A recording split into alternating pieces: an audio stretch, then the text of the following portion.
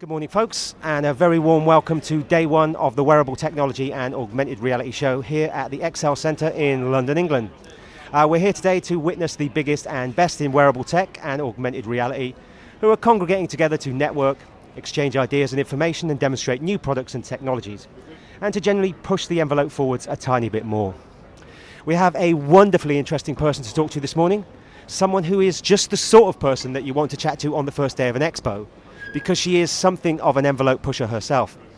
With me, and ready to enlighten you, is Lynn Murray, the co-founder and now non-executive director of the creative advertising agency Halition. Halition is a company that I think might best be described as existing 15 minutes in the future, because the way in which they combine creative ideas and emerging technology to create digital experiences in advertising and retail is both unique and innovative.